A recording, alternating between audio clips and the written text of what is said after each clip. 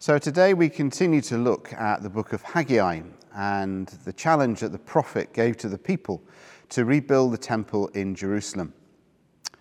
Building projects always take longer and cost more than people expect.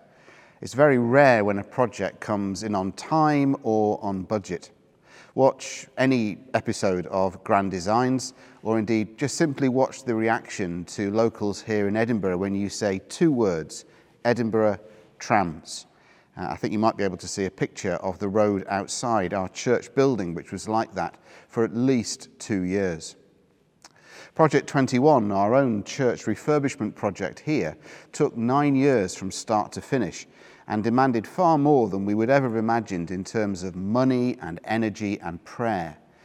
The church family here gave over £7 million, which was amazing and enables us to do things now that we'd never thought of when we started.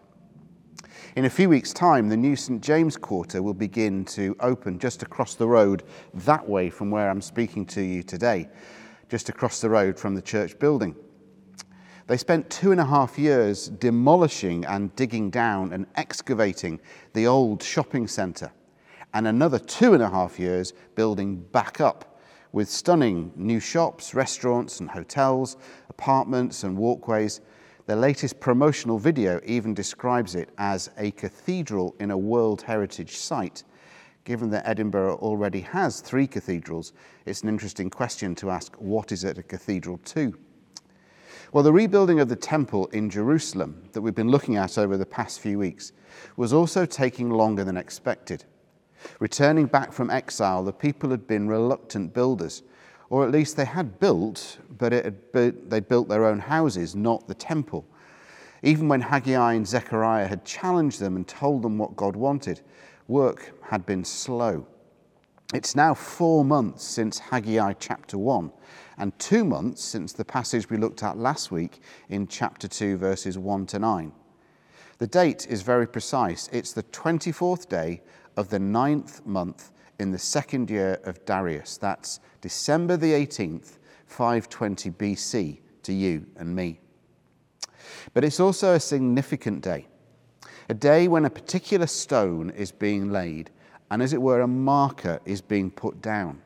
Perhaps it's a solemn assembly. The people and the priests have gathered together for what was known as a Kalu ceremony, K-A-L-U, where in the ancient world a brick from the old temple was ceremonially laid in the new structure by a representative of the king, and the priests would purify the site. At my last church, I took part in one of those consecration ceremonies. A bishop came, we all dressed up in our robes, and I knew what it was to stand there dressed in my clergy robes, holding a trowel, some cement, an order of service, and wearing a bright yellow hard hat. That's the context of chapter 2, verses 10 to 19 that Naomi read for us a few moments ago. And Haggai uses the moment to remind the people what is going on and what's about to unfold. And he asks them 2 questions in verses 11 and 12 and verses 13 and 14. 2 questions to which everybody would know the answers: the priests, the people, and Haggai. The answers are obvious and the answers are well known.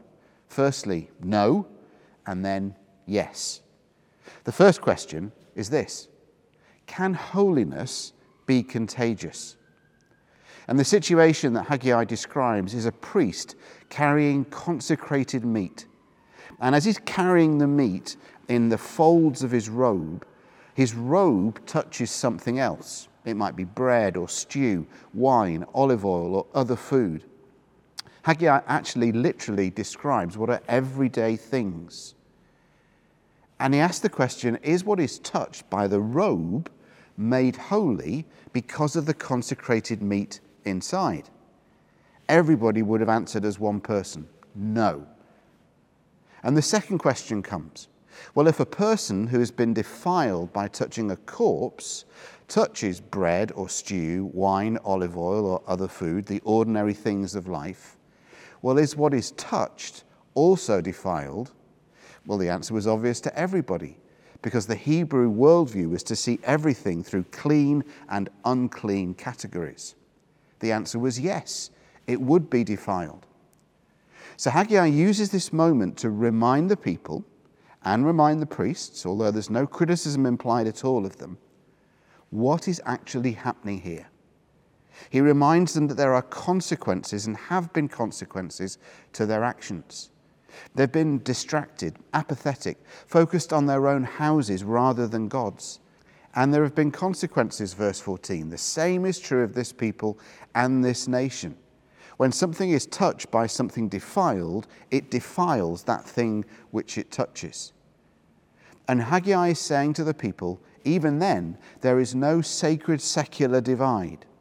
What we believe, he says, should affect how we live. There needs to be an integrity between what we say, pray, and sing, and how we live. And how we live, Haggai says, also affects how we pray, sing, and speak. It's one of the reasons why here at P&G's we go on endlessly about this thing, whole life discipleship. That there is no part of our lives that doesn't matter to God. Actually, when you think about it, there's no other type of discipleship apart from whole life discipleship. So the two questions that Haggai asks. And then verses 15 to 19, he repeats again this phrase, think on. He repeats the phrase that he used in chapter 1, verse 5 and chapter 1, verse 7. Give careful thought. He repeats it in verse 15. It's one of his characteristic expressions, better translated by that Hebrew idiom, put your heart on your roads. It's the equivalent, as we've been looking at over the last few weeks, of think on, this expression which is very common in the north of England. And Haggai reminds me again as a common sense, plain speaking northerner. In 4 short months, from late August to mid-December, when he's giving this message, his message is very simple. He's basically saying, wake up and smell the coffee. Look around you. See what's going on. Think how you're living. Think how you're acting.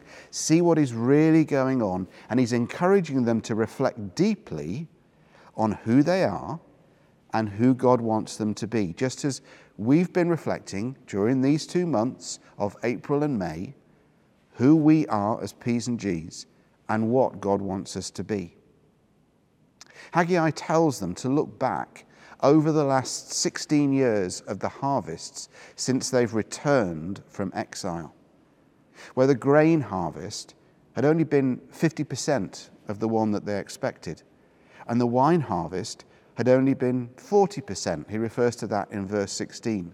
It's an incredibly low crop yield that would have had incredible effects, harmful effects upon the people and the economy. He says there've been blight, mildew, and hail, which, if we're honest, does sound like last week's weather forecast here in Edinburgh.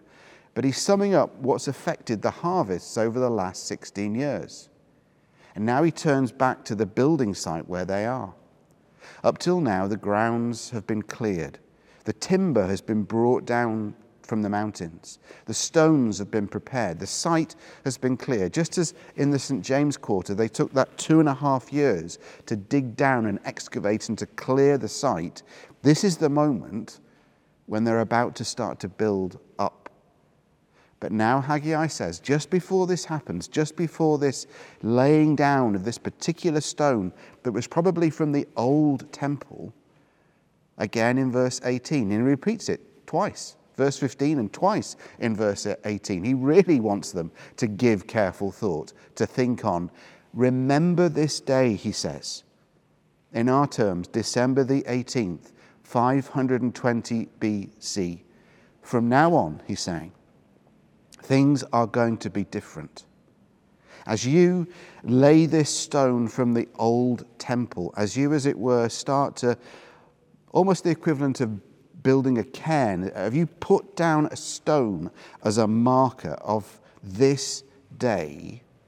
This day signifies that from now on, things are going to be different. Things are going to be different because you put God first. Things are going to be different because you want to meet with God. Things are going to be different because you want to honor God. And as you seek God, you'll see the fruits. Literally, the next harvest will be different.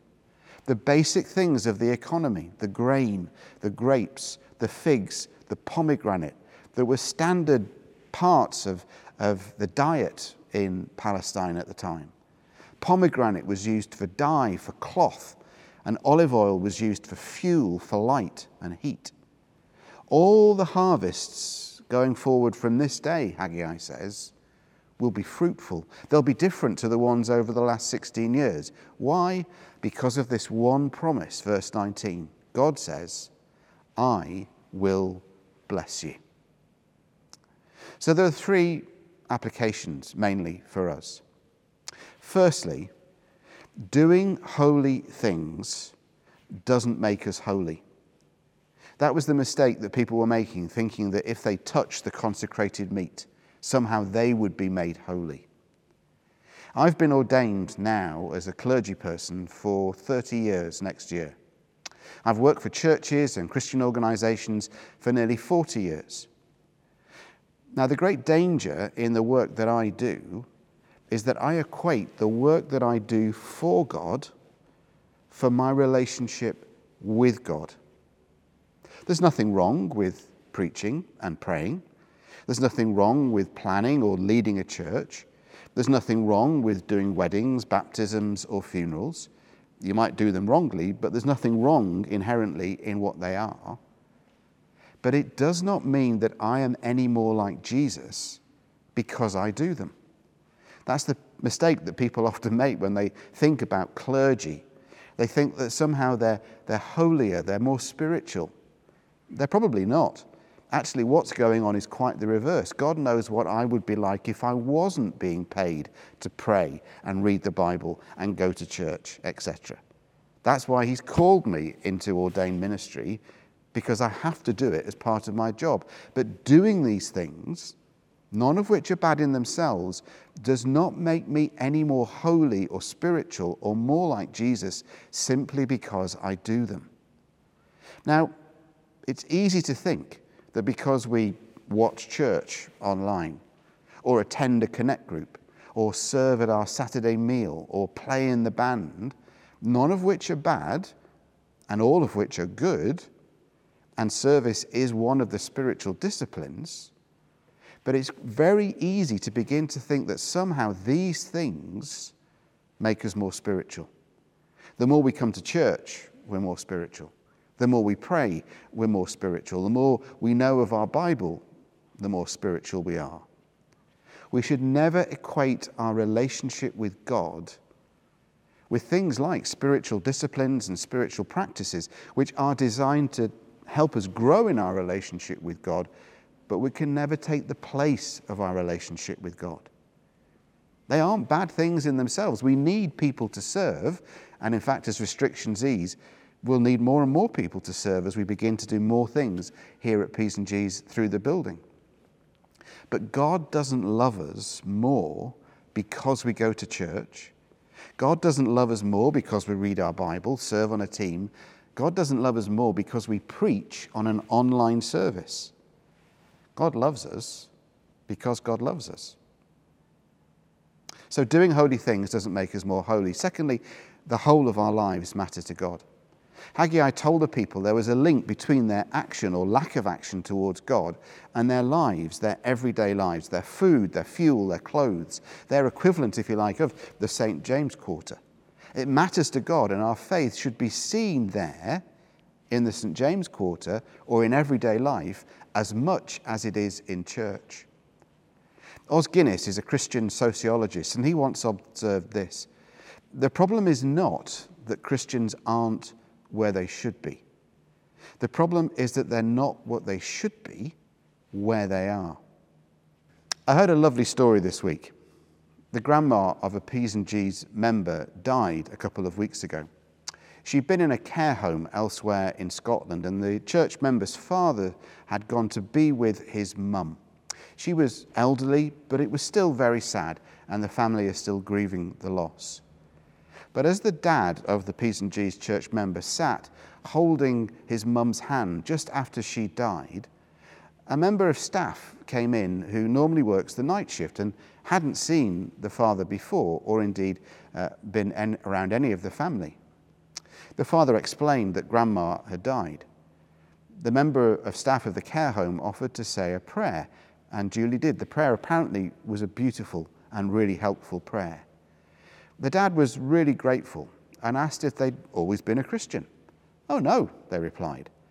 "I became a Christian on an Alpha course at a church called P's and G's in Edinburgh, online."